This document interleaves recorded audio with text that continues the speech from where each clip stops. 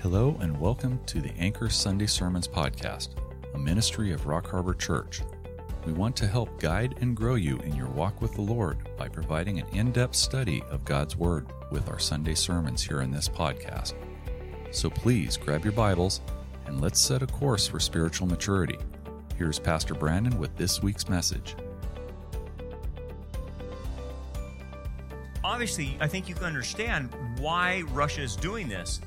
They look at our administration and say, the United States is weak, let's go for it. This is our opportunity. Putin is a master chess player. The Persians invented chess, but the Russians perfected it.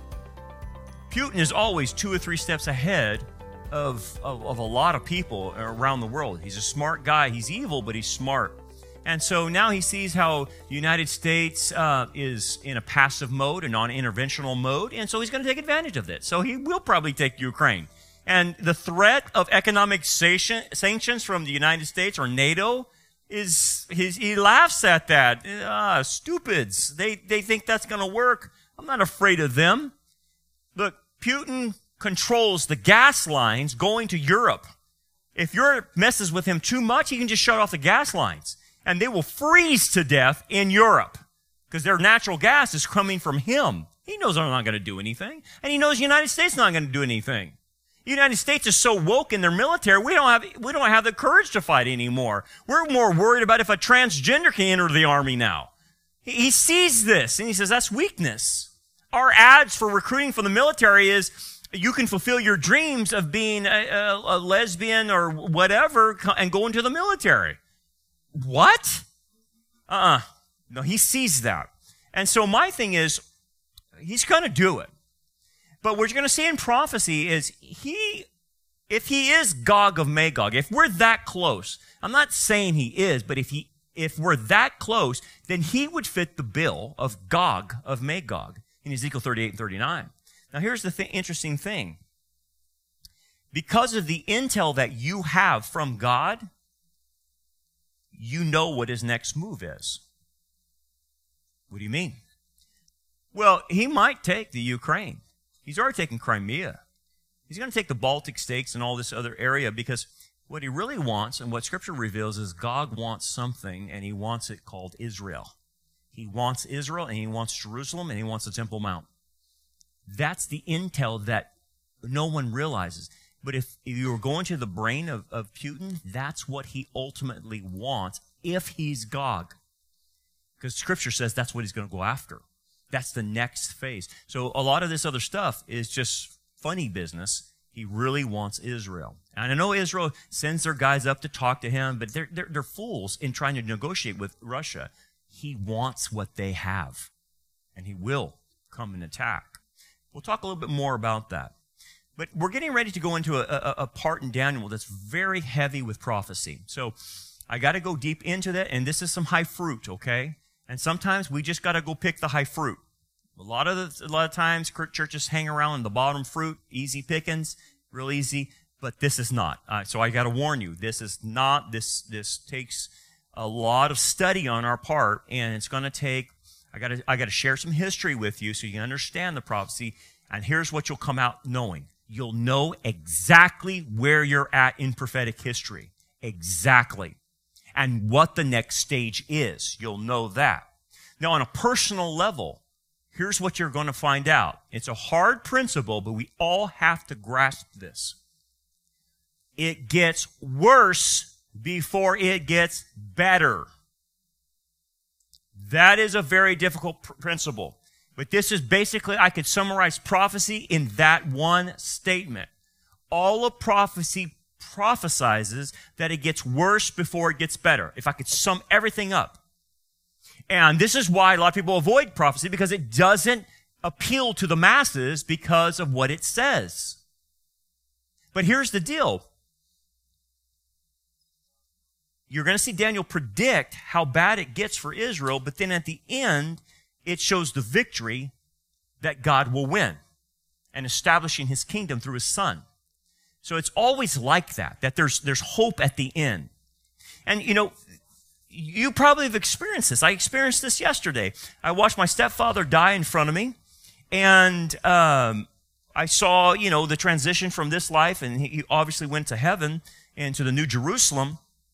And I'm reminded every time I thought about that last night, is it gets worse before it gets better.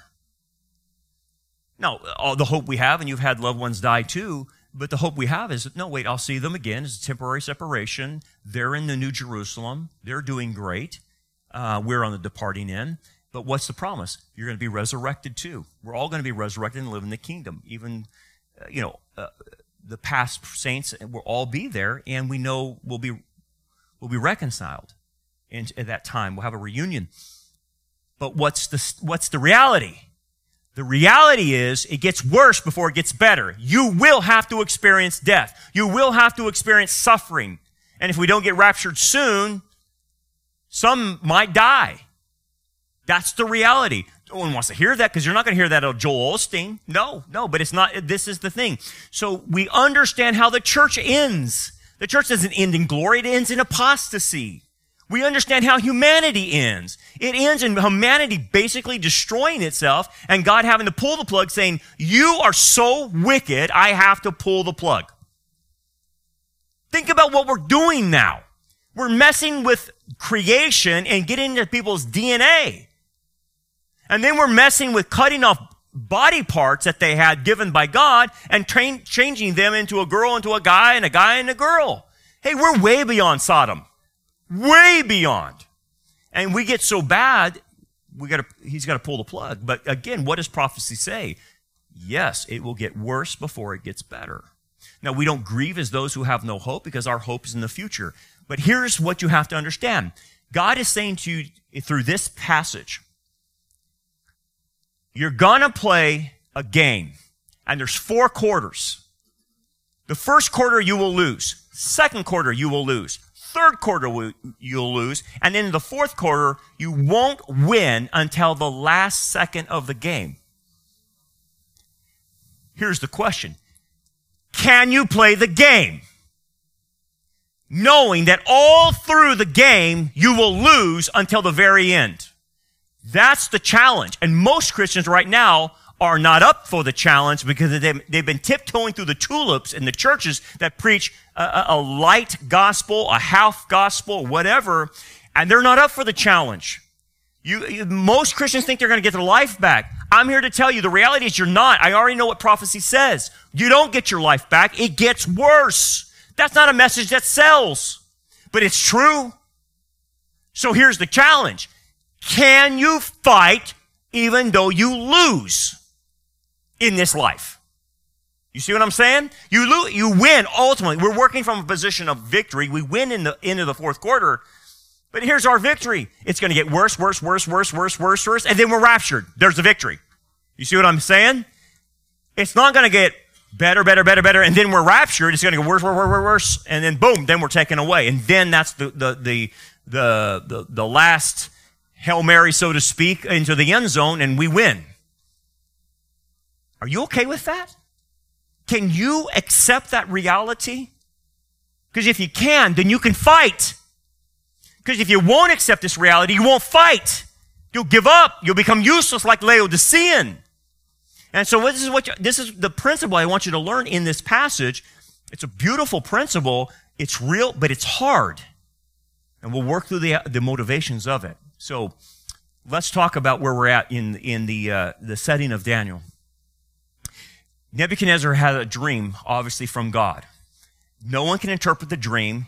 He's told, if you magicians, the school of the Magi, can't interpret this, I'm going to kill every one of you.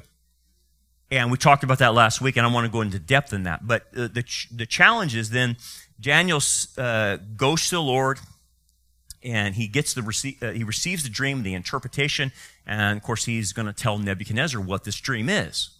And so that's where we're at in the passage. So let's pick up where we're at. He's going to tell Nebuchadnezzar what God revealed to him. The big issue you're going to see is this is the basis of why we say there's a global government coming. It's this passage. Okay?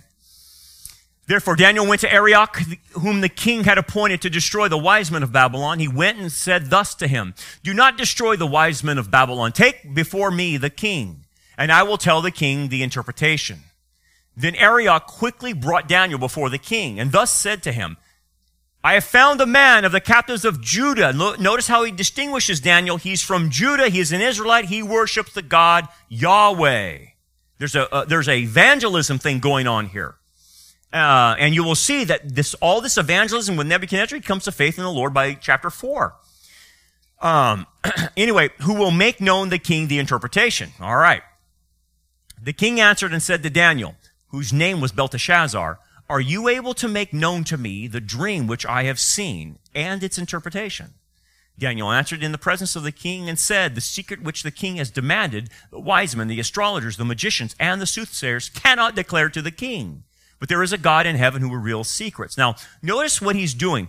He calls out all 4 branches of the Babylonian religion, which were called the school of the Magi, right? Remember the Magi? Here's the interesting thing that's happening. Daniel is exposing the Magi because they cannot declare this to the king because it has to be from divine origin. So he's basically outing them as charlatans, but at the same time saving them. Because his ability to interpret the dream gets them off the chopping block. This is going to cause credibility for Daniel because what's going to happen after this is Daniel will be promoted the head of the Magi. And now that he'll be the head of the Magi, he will retrain the Babylonian school into the worship of Yahweh. And it was so influential that 600 years later, Magi came to Bethlehem to visit the King of Kings 600 years later. You can see the effect of Daniel on that school of the Magi. So this is actually going to create credibility for Daniel. This is what gives him a right credibility to say something. And that's the same thing with you and I. If we help these unbelievers in whatever way, that earns the right to be heard many times. You live a consistent Christian life, you help them in some way, and you've earned the right to be heard. That's critical in your evangelism one-on-one. Okay, but there's a God in heaven who reveals secrets. This is Yahweh, and he's going to explain it. He has made known to the king. So Yahweh did this to you. He's made known this vision, this dream, to King Nebuchadnezzar, what will be in the latter days. Latter days is a prophetic idiom, or a Hebraic idiom for prophecy. So when you're in the world of prophecy, when it says latter days, you have to understand who it's referring to. There's 2 types of latter days. One is latter days in reference to Israel, and then one is latter days in reference to the church. You got to know what passage is dealing with what entity, Israel or church. We, as a church, are in the last days of the church age. We're done. Because we're in the last day. The last day started in World War I, and it's continuing on till today, and it's soon to come to an end. But Israel has been in its last days all the way back to this period of time, and will continue through the tribulation and then vault itself into the millennial kingdom. So Israel's latter days extend from 586 BC all the way to the end of the millennium. So when you're interpreting things in the Old Testament versus the New Testament, you've got to understand that in your biblical interpretation. So the latter days is, in this passage, contextually, is referring to Israel's last days, okay? Which is a major span of time, He goes, your dream, the visions of your head upon your bed were these. As for you, O king, thoughts came to your mind while on your bed about what would come to pass after this, after him, right? After his kingdom. And he who reveals secrets has made known to you what will be. But as for me, the secret has not been revealed to me revealed to me because I have more wisdom than anyone living. He's trying to say, look, don't look to me as me giving you the information. Look to Yahweh. He's deflecting the credibility back to Yahweh. But for the sakes of who make known the interpretation to the king, for our sakes, the Israelites' sakes, and the Babylonian sakes, we don't want to die, so God has given this to preserve Israel. And so, again, more witnessing that the God of Israel protects his own. And that's what the message is going to Nebuchadnezzar. The reason he gave me the information is to prevent us from dying and you massacring the rest of Israel throughout the process of this eventually. So it's preservative, more witnessing. The Babylonian gods can't protect. Yahweh can. Okay. He goes, you, O king, were watching to behold a great image. The image whose splendor was excellent stood before you, and its form was awesome. The idea of the splendor was excellent, that this is the best that man can achieve as far as governments. So the statue obviously is a carved out statue representing this is the work of the hands of human beings as far as forming governments is concerned, okay? And the idea that it stood before you and its form was awesome. Now, even though these things are spectacular that humans achieve governmental-wise, the word in Hebrew, instead of awesome, should be terrifying. But they're terrifying because what they will do to human beings. Most governments don't see human beings as being valuable. They kill them if necessary. Look what communism has done. 100 million, right? Most regimes have no problem killing people. Nazism, whatever. Euthanasia, soft euthanasia, abortion, all these other things. These kingdoms are evil. That's the whole point. They might look beautiful in the eyes of man and sculpted by the eyes of man, but they're evil, and that should terrify you. That's his idea. We'll continue on. This image head was of fine gold. Its chest and arms of silver, its belly and thighs of bronze, its legs of iron, its feet partly of iron and partly of clay. So he succinctly tells them what this is. What this is termed by the Messiah called the times of the Gentiles. This statue represents the times of the Gentiles and the empires over Jerusalem and over the Temple Mount, which will be dominated by Gentiles until the second coming. Now, it allows temporary control of Jerusalem, temporary control of the Temple Mount, but not permanent. So, for instance, in the Maccabean revolt, Israel regained control of the temple and Jerusalem in the Maccabean revolt, but they quickly lost it when Rome came in. Then, let's see, later in history, let's go to 1967. In 1967, Israel's a nation again in 1948. In 67, they had the 6-Day War. Israel regains the old city and the Temple Mount. But guess what? Controlling the Temple Mount was temporary because Moshe Dayan got in there and said, look, we've got to give the Temple Mount back. We'll cause a holy war with the Islamic world. And so Moshe Dayan gave it back, and Israel relinquished its control of the Temple Mount. To today, that is control by Jordan, and in Islamic mosques, 2 of them are on there. So, but even Jerusalem is not fully controlled by Israel. There's Eastern Jerusalem, and they've given that to a lot of the Palestinian refugees and other people groups. And so they don't have full control of this. And so basically what we're saying is from that point in Daniel's time to even today, all the way through the second coming, Israel will not have full control, permanent control of Jerusalem and the Temple Mount. Now, this should answer a lot of questions when you look at the Middle East. All the dynamics that are happening in the Middle East has to do with Jerusalem and the Temple Mount on a geopolitical level. Now, they won't tell you the spiritual reasons, but I will tell you what the Bible says the spiritual reasons are.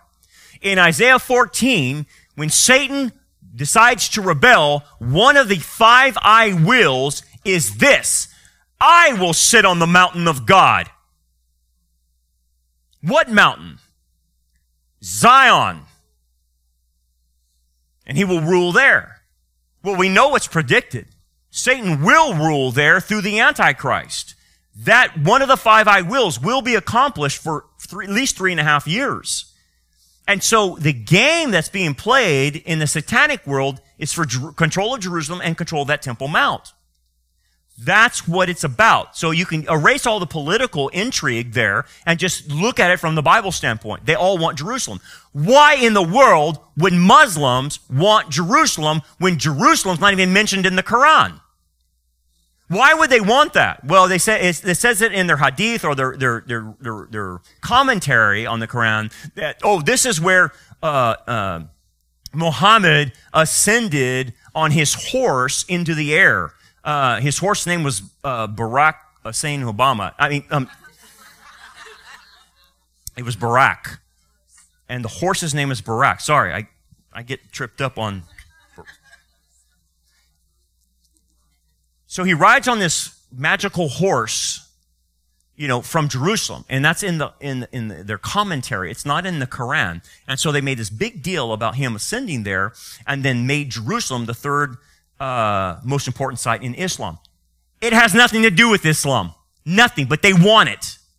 All of them want it. And they call Jerusalem Al-Quds in Arabic, in the Islamic world, that they want. What does Iran want? They want Al-Quds, they said.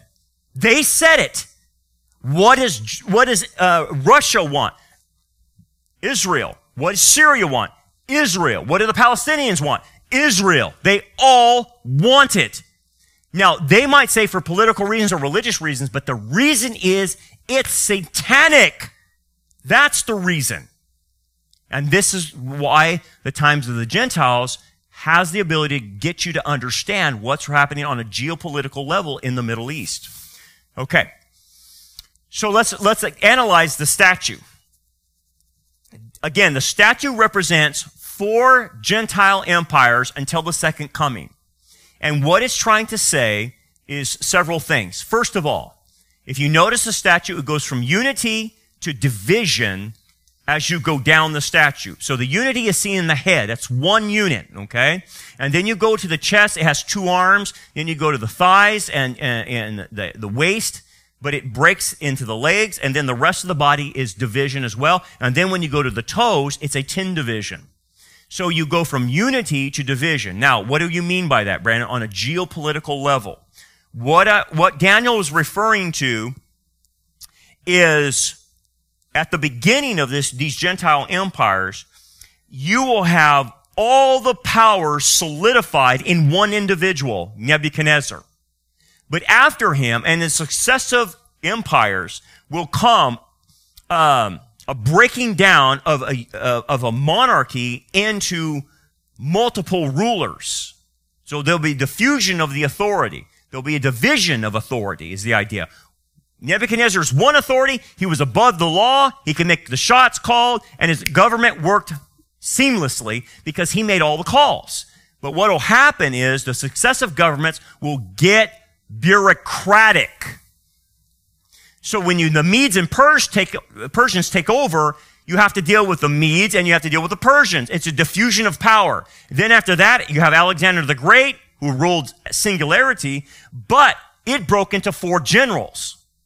Then when you go to Rome, Rome started out with Caesar being the supreme ruler, but then it breaks into divisions into a republic. And the power is diffused as you go down. That's important because as you go into the 10 toes, the power is there, but it's diffused over the entire globe and not just one region. Okay? Second, the preciousness of the metals deteriorates to clay.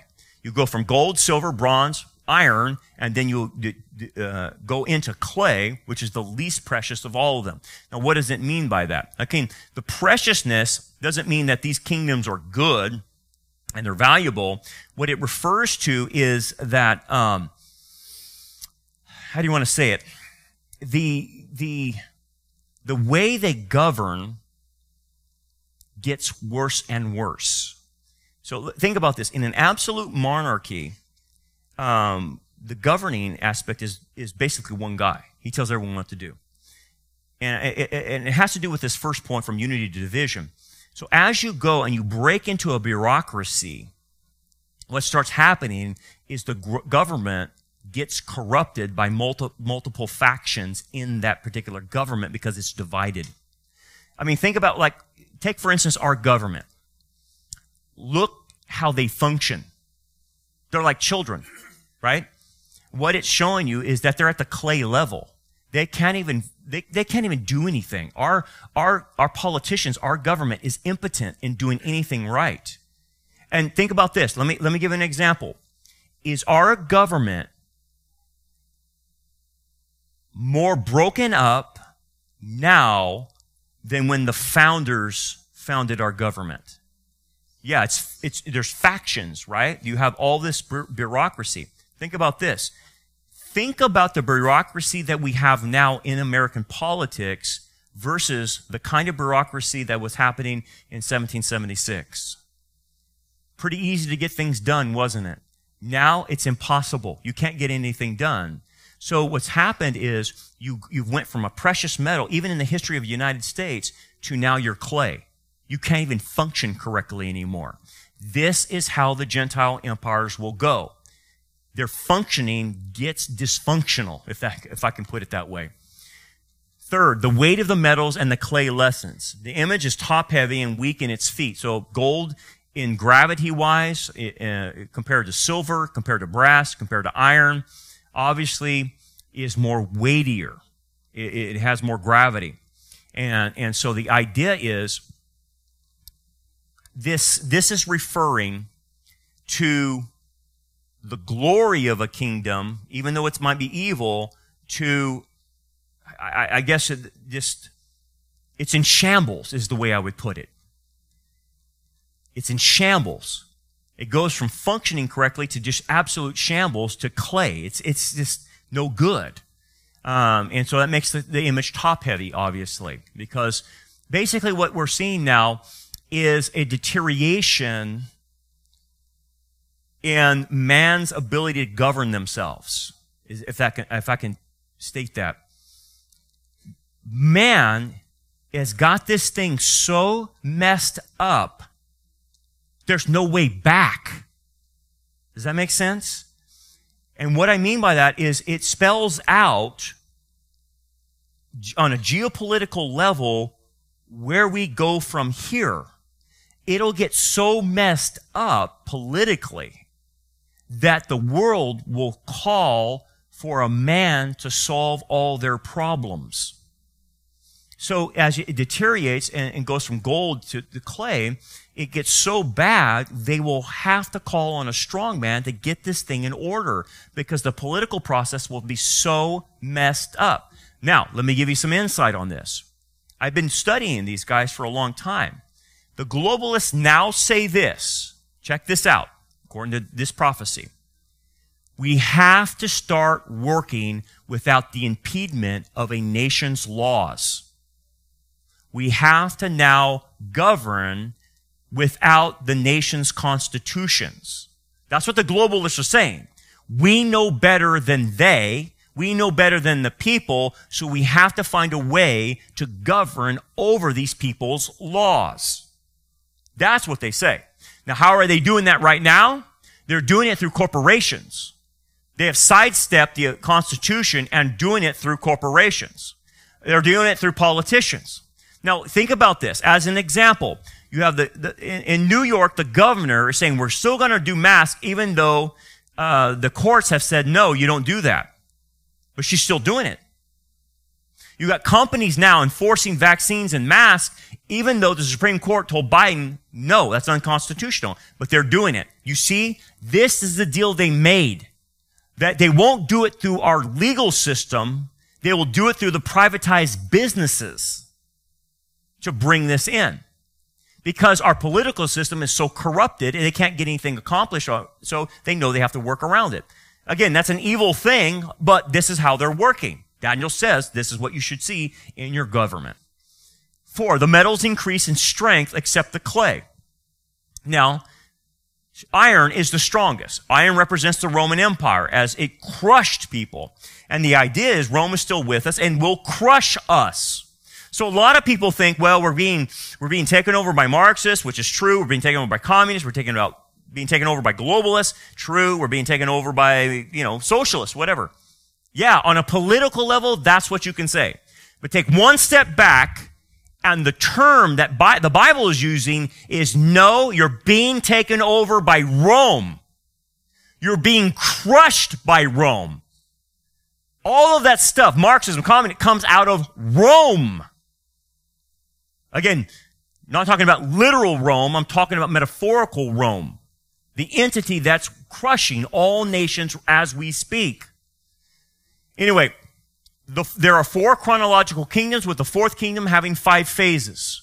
You'll see 3 of the phases in Daniel 2, and then when we get to Daniel 7, you'll see 2 more phases, which is a total of 5 phases in the Roman Empire. You're currently in phase 2.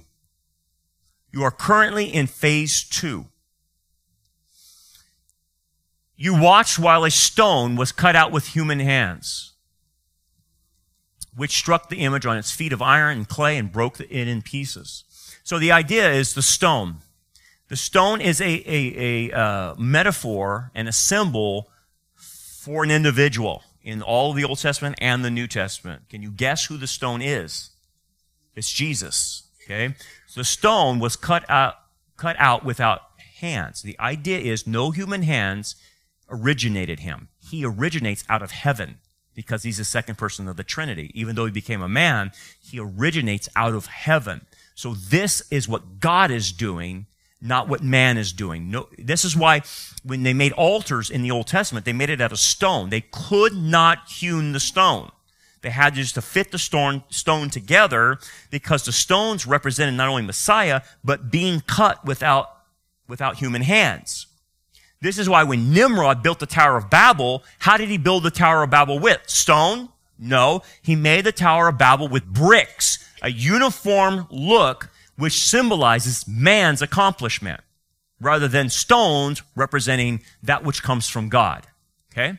Which struck the image on its feet of iron and clay and broke them in pieces. So it attacks the image at the last stage. The stone attacks the image at the last stage. Then the iron, the clay, and the bronze, the silver, and the gold were crushed together and became like chaff from the summer threshing floors.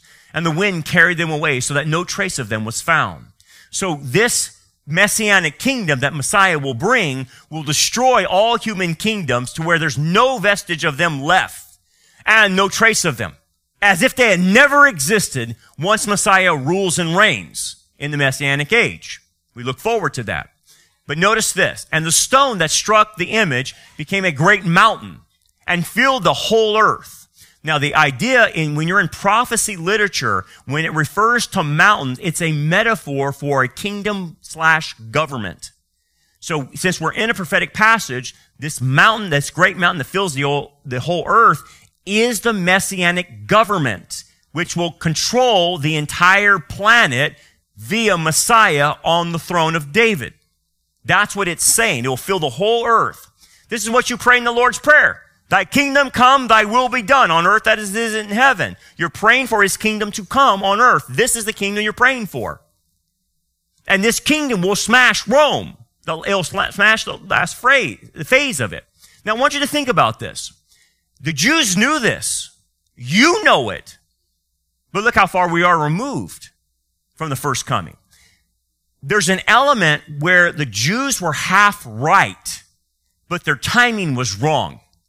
They read Daniel just like you did. They interpreted and said, okay, we got Babylon, Medo-Persia, Greece, and Rome. We're in the final stage of the Gentile empire. When Messiah comes, we know what Daniel said. He will crush them to pieces. That's why they kept asking Messiah, are you going to establish the kingdom? This is the tripping point for the Jews today. They said, if he's Messiah, why didn't he bring the kingdom? The problem is they excluded the first coming. If the first coming didn't usher in the kingdom, the second coming does. So they had their second coming right. The timing was wrong. And that's caused them to reject the Messiah. Now, here's the thing. It says Messiah will destroy Rome. Well, the implication is Rome is still with us. I'll show you where she's at. She's still with us. In fact, the ultimate Caesar will be the Antichrist. He is the last of the Caesars, is Antichrist. Let's continue on. This is the dream. Now we will tell you the interpretation of it before the king. You, king, are a king of kings. For the God of heaven has given you a kingdom, power, strength, and glory. Notice what he says. My God gave you this kingdom. Again, more evangelism happening, but he's telling them, Nebuchadnezzar, the truth. You don't have what you have unless Yahweh gave it to you. And wherever your children of men dwell, or the beasts of the field, the birds of heaven, this is a Jewish idiom, he has given them into your hand and has made you ruler over them all. You are this head of gold. So basically, you have sovereignty, absolute sovereignty that God has given you over the whole realm in which your kingdom is built. Now, it didn't control the whole world. It controlled that area of Mesopotamia. Okay? So it was an absolute monarchy, and it didn't go past these particular areas. The preceding empires will grow in size and expansion.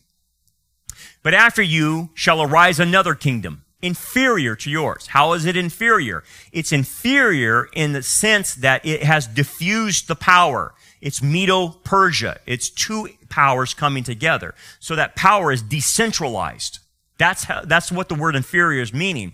It's more decentralization of power and does not refer to geographical control, which will be greater in the latter kingdoms to come. It's true. Medo-Persia will extend their borders.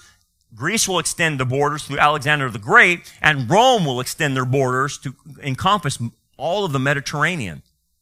But they are inferior because it's a decentralization of power. Then a third kingdom of bronze, which shall rule over the earth. Now, this kingdom is referring to Alexander the Great. We'll see more of that in Daniel chapter 7. And Alexander the Great is actually prophesied in the book of Daniel. Alexander the Great actually plays a really prophetic role in all of this. It's funny that his kingdom, when he came to Jerusalem, he was going to take Jerusalem, take Israel. But the high priest came out to him and said, "Our prophet Daniel predicted you, and here you are in Scripture." Upon seeing that, he backed off of trying to do anything bad to Israel and the Jews. In fact, before that, Alexander the Great had a vision, a dream given to him by God that told him that when he comes to Jerusalem, men in white would meet him and tell them about the prophecy. He had that before he went in, and guess what? The high priest and all the priests came out in white. And when he saw that, he said, "That's the vision I got. I'll leave you alone." So God worked through Alexander the Great. Pretty amazing story. We'll get into the details later. But his kingdom broke up into four. That's why you have a division happening in this, and the power is diffused. The fourth kingdom shall be as strong as iron. It's very strong, inasmuch as iron breaks in pieces and shatters everything. And like iron that crushes, the kingdom will break into pieces and crush all others. Rome will crush. It crushed in Jesus' day, and it's crushing right now. And eventually, it will crush every human being on the planet. And by crushing, doesn't mean it obliterates. It means it controls. It controls. That's the crushing aspect of Rome. It controls everything the person does.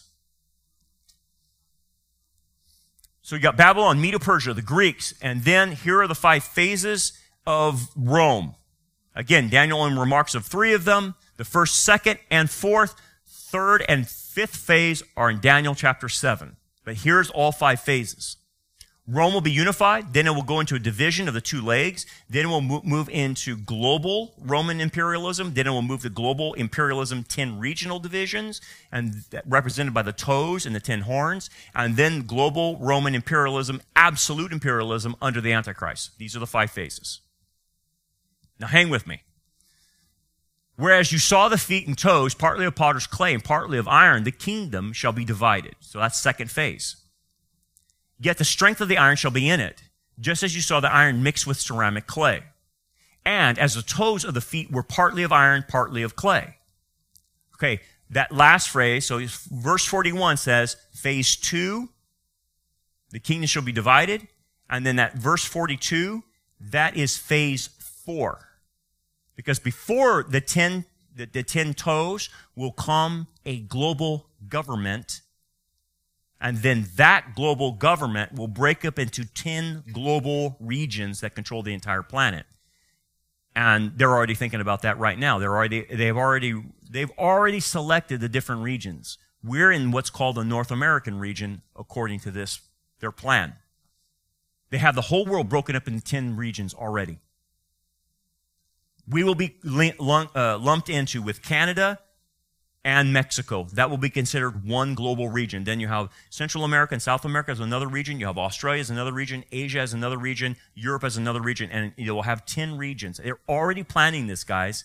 I'm not making that up. They're already doing what the Bible says they're going to do. So the kingdom shall be partly strong and partly fragile. As you saw iron mixed with ceramic clay, they will mingle with the seed of men. But they will not adhere to one another, just as iron does not mix with clay. The seed of men is referring to the clay. And so what is it saying here? This is interesting. The next phase that's coming is the global government, and then the 10-league confederation. Okay, well, here's the interesting thing. Daniel's saying there's a problem, though, in it. As Rome was strong with iron, the last few phases of it will be breakable. It will shatter. It will not come together because it won't have adhesion to itself. Iron doesn't mix with clay or the seeds of men. The seeds of men is distinct between the government.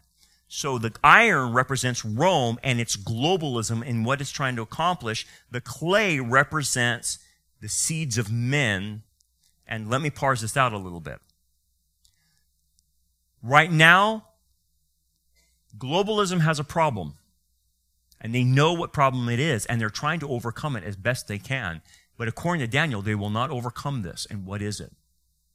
They cannot overcome patriotism. They cannot overcome nationalism.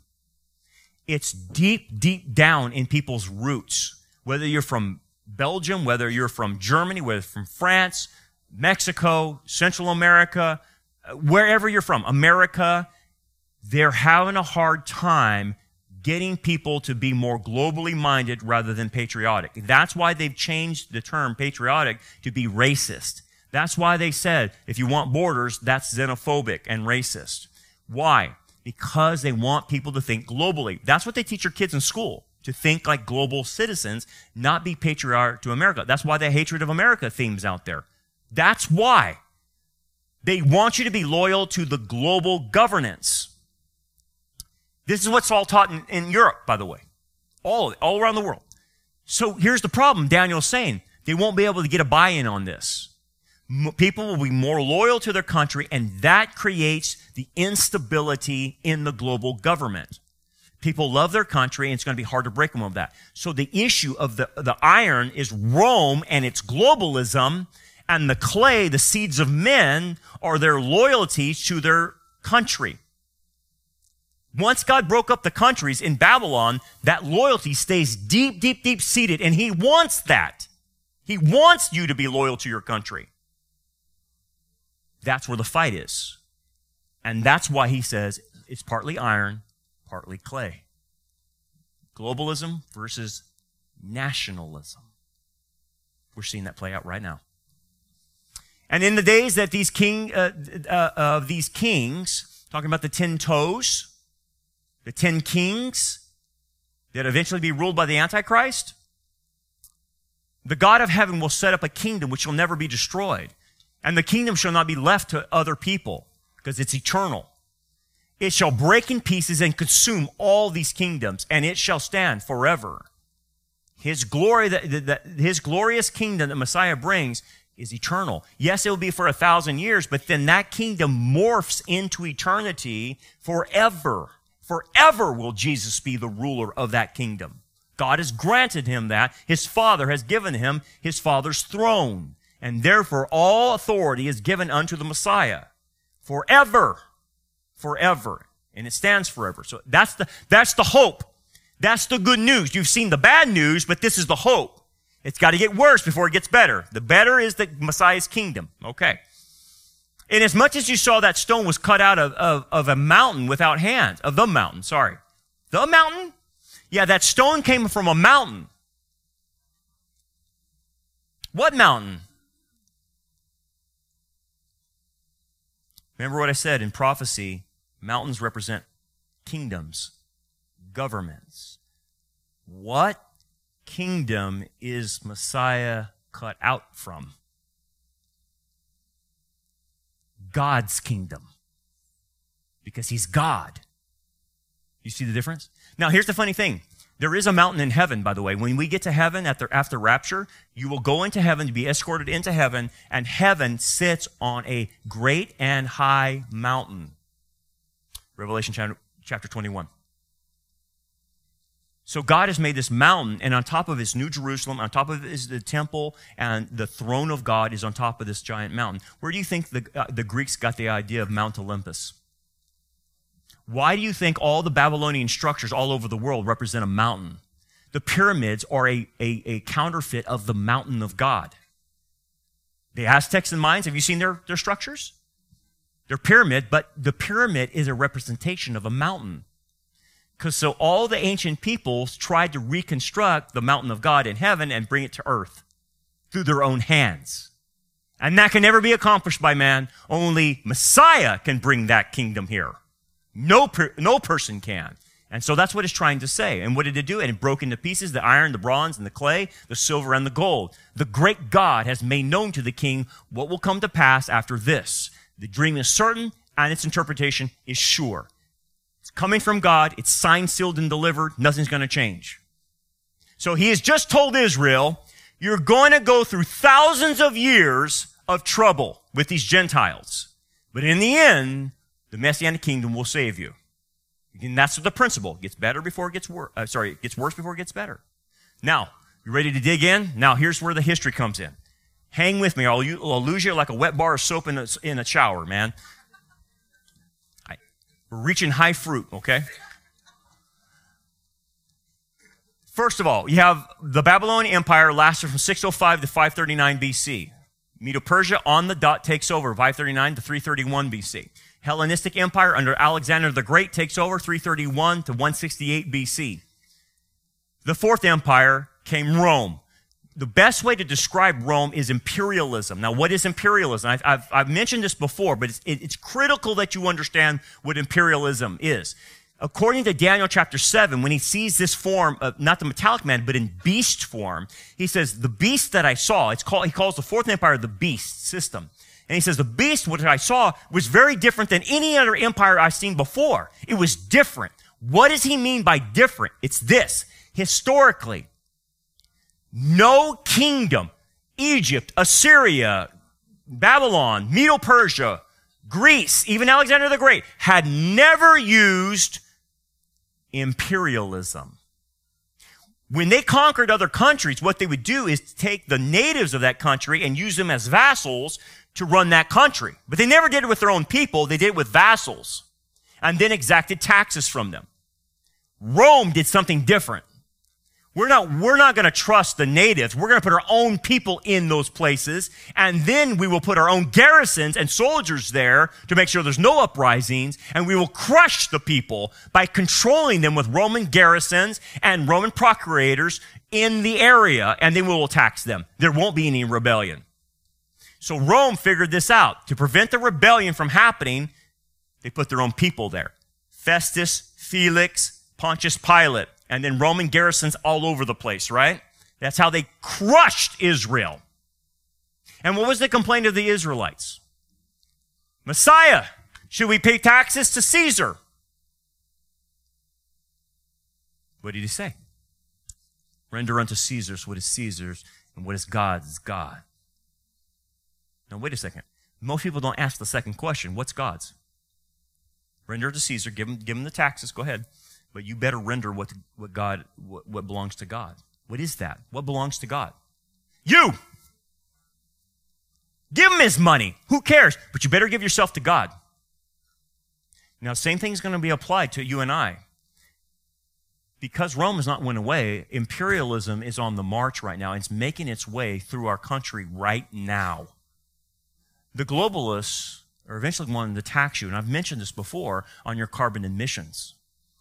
You're eventually going to pay taxes if we're still here. If the rapture hasn't happened anytime soon, you will eventually see us paying taxes to some foreign entity like the UN or whatever.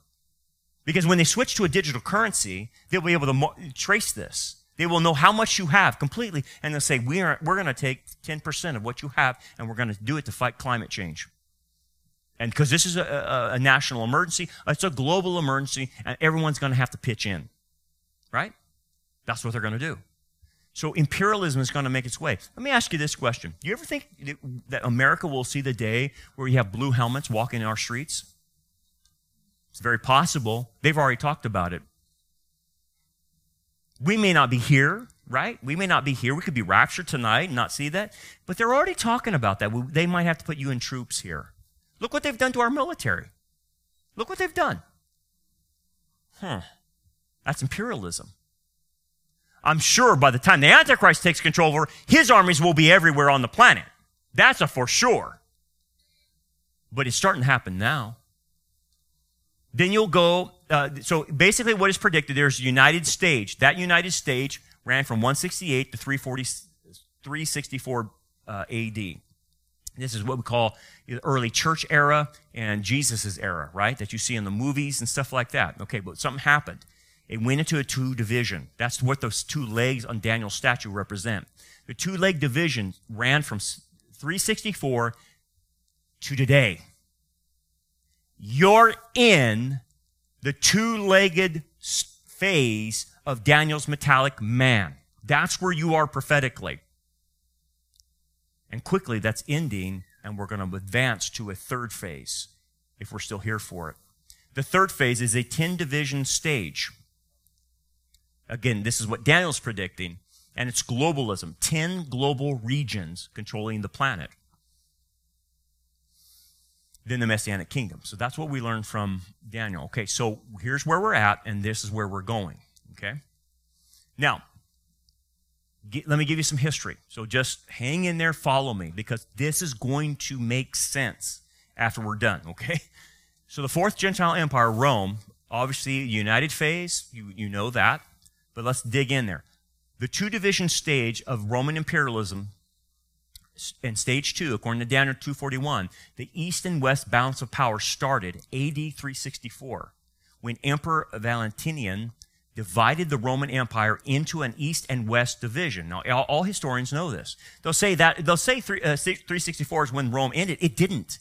It divided exactly what Daniel predicted. It divided. And you can see on the maps the division of the Roman Empire. It's all in the political maps, in your history books. It divided just as Daniel said it would. Well, anyway, the Western Roman Empire headquartered in Rome, and the Eastern Roman Empire settled in Constantinople, or today is Istanbul, in Turkey. So the East and the West had separated. Now, what did I say? We're still in the East and West leg portion of the metallic man. Well, how did that happen? Watch history. The Eastern division of power remained in Constantinople until 1453. When it collapsed, when the Turks or the Islamic invasion happened, and it collapsed it. But here's what I want you to see. What happened once Constantinople collapsed. When it fell, the political rulers of Rome, okay, the eastern leg, and the scribes of Rome, the scholars of Rome, fled northward into Russia and infiltrated the government there. And they basically set up a Roman type of government called imperialism in Russia at the time. It didn't go away. It just transferred to Russia. It's still in Russia today. The rulers call themselves, isn't this is an accident? Czars. You know what czars mean? Czars is Russian for what? Caesar. Oh, come on. It can't be that easy. They used the very name of the Roman Empire emperors? Yeah, they did. Isn't that funny? Czars. Russia gave herself the official title, guess what? We're not going to call us the Russian Federation or the Russian United, whatever. No, we're going to call ourselves the Third Roman Empire. Why would they call themselves Rome? Why would they say that? Eventually, the eastern balance of power was centered in the Soviet Union and included the communist bloc of nations. It has since changed. With the collapse of the European communism, the eastern balance shifted to Russia and the Commonwealth of the Independent States. Dr. Fruchtenbaum notes that in his PhD. Wait a second here. You're telling me, according to the prophet Daniel, according to history, that the eastern leg of Rome has centered itself in Russia? That's the eastern leg of the Roman Empire. Yeah, that's the eastern leg. That makes Putin a very important person, doesn't it? In fact, it's the destruction of Russia that will move us to the third phase of global governance. Hold that thought. Let's go to the western leg. The western division of power remained in Rome from 364 to 476, and Rome fell, the western part. But it shifted to France under Charlemagne. Charlemagne is about 800. He called the domain, guess what? France? No. Holy Roman Empire. Why do these guys keep calling themselves the Roman Empire? Because they are Rome. It's just a place that shifted. He said he called the domain the Holy Roman Empire of the Frankish nation. Why didn't you just call it the Frankish nation? No, we got to use Rome. In 962, Otto I of Germany defeated the Franks and set up the Holy Roman Empire. Holy Roman Empire. Keeps using the phrase of the German nation. The leaders call themselves, guess what? A Kaiser bun. Kaiser bread. You ever have a Kaiser bun for your hot dog or your sandwich? The word Kaiser is German for what? Hail Caesar. Now, wait a second. In the West, they're called Kaisers. In the East, they're called czars, but it's really the same name. Hail Caesar. They call themselves the Roman Empire. Yes, because they're in the two-legged phase. Oh, my land. Since then, especially after World War I, the Western balance of power has been centered in the democratic nations of the West. France, Spain, England, Scotland, Germany, all those Western European countries. Since then, in 364, the two-division stage began and continues to this present day. The centers of the balance of power may shift again, but it will remain essentially an east-west balance until it gives way to the third stage. We're there. Now, here's the thing. Let's go back to Putin. Let's go back to Russia. There's something going on in Russia that's twofold. We know, according to Ezekiel, Russia will invade Israel in the latter days and will try to take Israel and Jerusalem and the Temple Mount, and it will be teamed up with Turkey and Syria, Sudan, and Libya. Okay? And they will attack Israel. But what we know from that invasion is that Russia, Iran, and Syria, and Turkey, and all of them are decimated by God. I mean, absolutely put down. There's no military left in those countries after God gets done with them invading Israel. He will destroy them right on the mountains of Israel.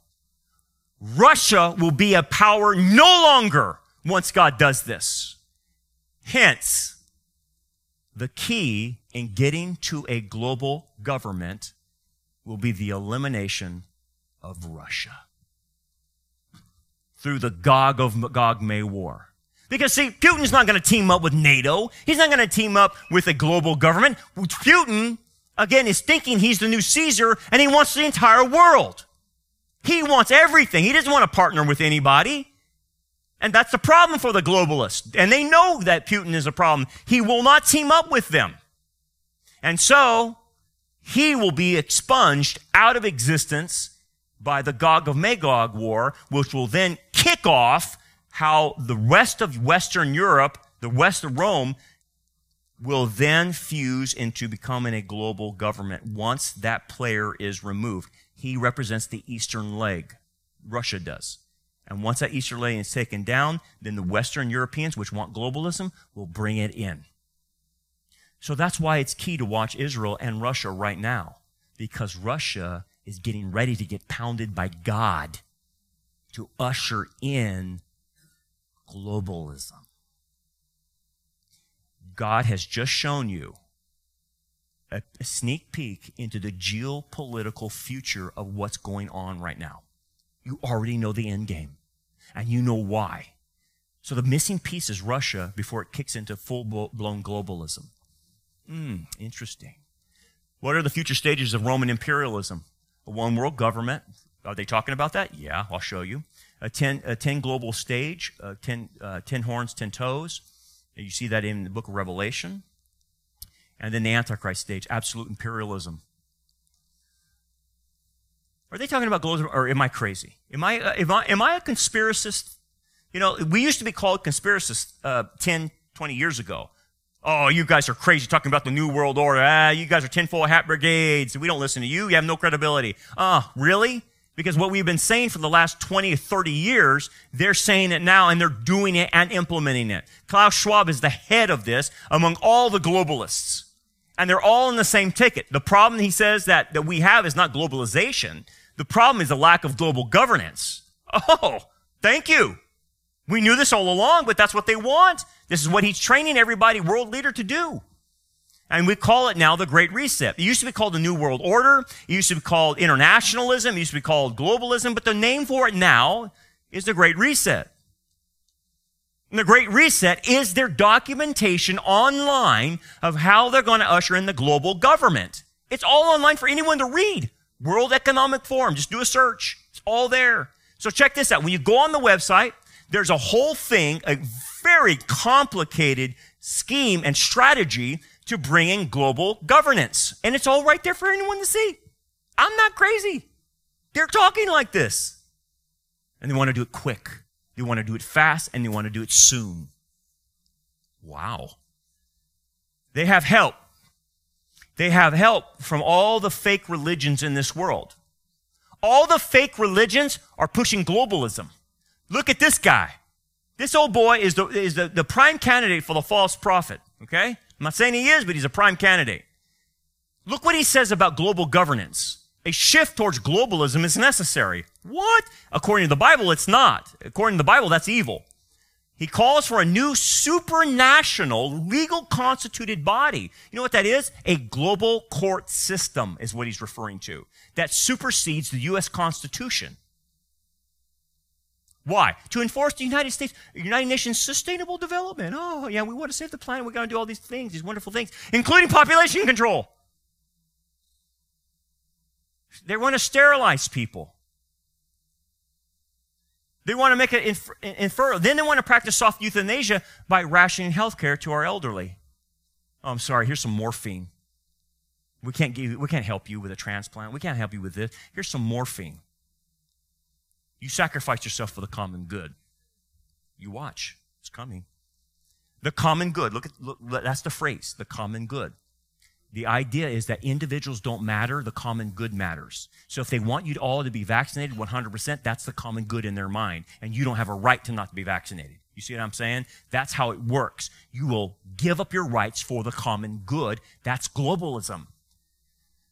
Has become global. Nations must associate for their own benefit, come together as one when a supranational common good is clearly identified, such as COVID-19, such as climate disaster, such as the economic collapse that's coming, such as the cyber attacks were going to come. Guys, you understand, we're going to be cyber attacked. They're saying, we just got to put your identity on your body. We can't allow this anymore. You would want that, right? To protect your money, protect you from cyber attacks. Just put it right here. No problem. We'll have it lined up at Target. No problem. There is a need for a special legally constituted authority. He's talking about the global government capable of facilitating its implementation. They will put it in charge. They will be the ones that implement it. Wait, that's called Roman imperialism. Yeah. And here's the thing. You'll own nothing. You're going to be happy, they say. You won't own anything. We're taking your land away. We're taking your houses away. We're taking your farming away. We're taking everything, all your water rights. We're taking everything. We will control it for the common good. And you'll be happy that you don't own anything. That's their plan. They say it in their scheme. We're here. And then you're going to be tested on your ESG score. Some of you have already seen this in your companies. This will be your social credit score. And no one will do business with you unless you have a good ESG score. ESG means environmental. You've got to save the planet and help Greta Thunberg, okay? Social means you're woke. You have to be woke in order to participate in this system. And governance, you better have diversity on your business or in your board, because if you, bless God, if you don't have diversity, you're a racist. So guess what? The new Supreme Court nominee by Joe Biden, he says, I don't know who they are, but what did he say? She's going to be black and she's going to be a woman. That's ESG. They're doing it by quotas, not based on merit, not based on education, not based on experience. No, we have quotas. We got to have this amount of LGBT, this amount of trans, this amount of this amount of that, and to be ESG compliant. We don't care. We don't care what the qualification. Guys, do you see that? He just said we're going to appoint somebody based on the color of their skin. That's racism. I thought we got past that. I thought we based people in our country on meritocracy. Are you smart? Are you educated? What's your experience? Then you get the job. If you're the most qualified, I don't care if you're purple. You're the most qualified. Hey, if you're having an open heart surgery, do you care what skin color the doctor is? I don't. Is he good? Is he qualified? That's all I care about. I don't care about the skin color. I'm having open heart surgery. I want the best. You see, what's happened is reversed it because of globalism. This is coming to a theater near you. You're going to have to do this. This is what they're going to apply. I mean, we could say no because the rapture could happen and this won't even happen. But if we're still here, your job will be based on your ESG score. Oh, we noticed that your social media accounts, you're really not woke enough. You better get on this critical race theory. Oh, you know what? Because we can't have anyone in our employment that's like this and thinks like you. You're abnormal. You're weird. No, you're biblical. And the digital currency is coming. Part of the global operation of the World Economic Forum and the rest of the globalists, they know in order to get global government, they have to have a digital currency put in place. It's the only way you control all the economies of the world. This is why they're intentionally destroying our dollar. Did you see what the prophecy update said? 80% of the money right now floating in the American currency was printed off in the last 2 years. They're destroying the economy intentionally. It's not an accident. These are not bumbling fools because they have to go to this. Rome's crushing imperialism. What did I say crushing meant? Control. We will control all of your money. That's how we will crush you and grind you down. And then they will put this on your hand to track you. This is not a fantasy, a theory. They're doing it now. They want it. That's part of what the Great Reset's all about, is getting you tracked. That's what's coming. These principles you have to get into you, and you have to accept them if you're going to function correctly in this world that we're in. The first principle is this: it gets worse before it gets better. You have to understand that. You have to accept it. The second thing is suffering comes first, then glory. You will not get past that. You have to. Christ had to go to the cross before he ushered in the kingdom, right? Satan tried to get him to usher in the kingdom without going to the cross. You can't do it. The model is you suffer first and then the kingdom. You can't forget that. The battle will be lost, the battles we're facing, but the war has already been won. Remember, I told you, you win at the last second in the fourth quarter. But you're not going to win first quarter, second quarter, third quarter. Now, what does that mean? Here's the test. Can we fight the good fight of faith even though we know the battle will be lost in our time? That's the challenge.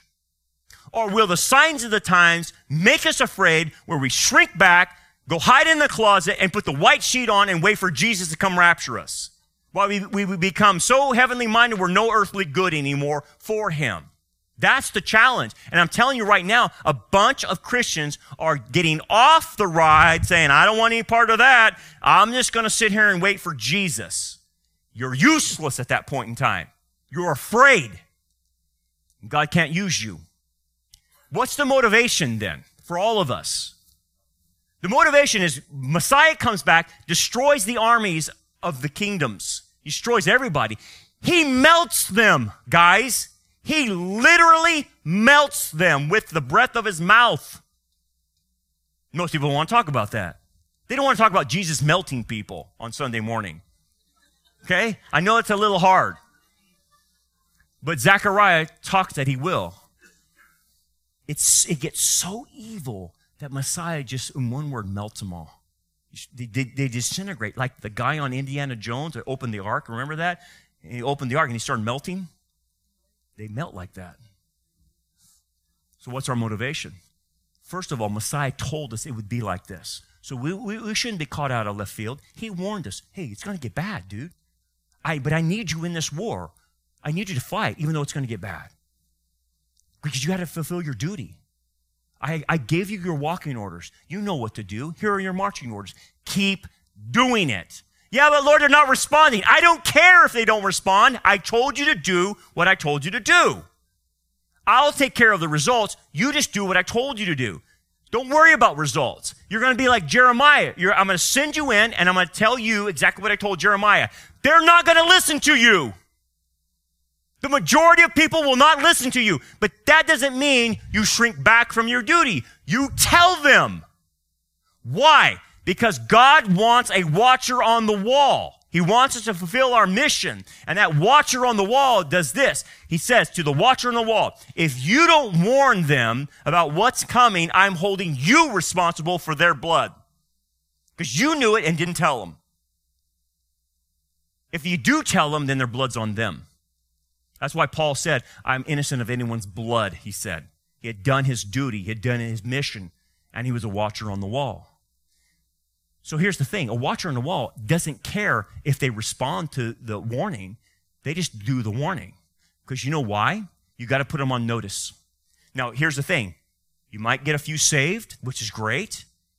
But really what you're doing is putting out a warning, a notice. You're making a testimony to them. Because here's what's going to happen. If you tell the truth to everybody as much as you can, and they still don't respond, guess what? When they're at the great white throne judgment, and they're standing before God, he's going to say, hey, do you remember when I sent Tom to you and he told you what you were doing is wrong and you needed to repent of that? Remember that? I sent him to you and you didn't respond. Now I have a witness here. Tom, come here. Did you tell him what I told you to tell him? Yes, I did. You are now guilty and responsible for that light I gave you. See, what happens is, even if they don't respond, God wants a record of it to witness against them at the judgment seat of Christ. The great white throne judgment. It will be used in their case against them. So that's part of what being a watcher is. You tell the truth when you need to. You don't stay silent. And a couple more. To be useful and pleasing to the Lord. What was the problem with Laodicea? They're lukewarm. That means they're useless. He can't use them. They're not neither cold nor hot. They're useless. They have went into the corner and pretended that nothing's going on, pretended that they're in a bubble, and they're now useless. He can't use them. He can't use them. That's Laodicea. And lastly, your rewards. Your rewards. You fight in this losing battle because you will get rewards for fighting. We're not going to win the culture. It's over. That's not what we're here for. We're not here to win the culture. We're here to do what he called us to do. And if you do what he called us to do, you will be a Nike believer. Nike in Greek means overcomer. And he says, to him who overcomes will inherit all things. You will sit upon my throne as I have sat on my Father's throne. You will eat from the tree of life. You will rule and reign with me in the Messianic kingdom. The true world government under the Messiah, you will get to rule and reign with me as a priest and a king. If you overcome. If you persevere to the end. If you fight until the day I call you home. And then I'll reward you. So let me ask you this question. Can you fight knowing it gets worse?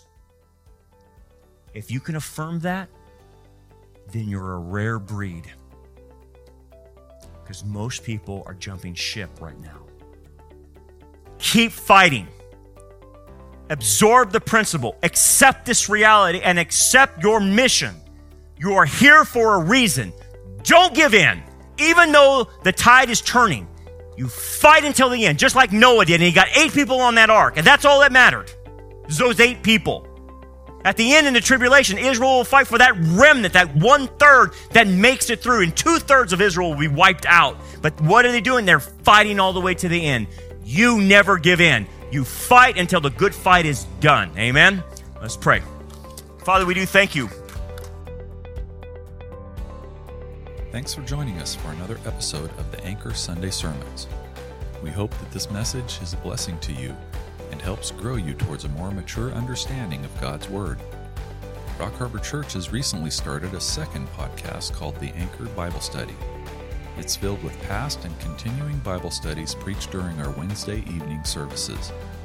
If you enjoyed this message and would like to hear it, please check the description of this episode or search your favorite podcast streaming services for the Anchor Bible Study. Support for both of our podcasts comes from your generous gifts and donations. For more information about our ministry, we invite you to check out our website, rockharborchurch.net. Until next time, remember, keep looking up, for our redemption draws near.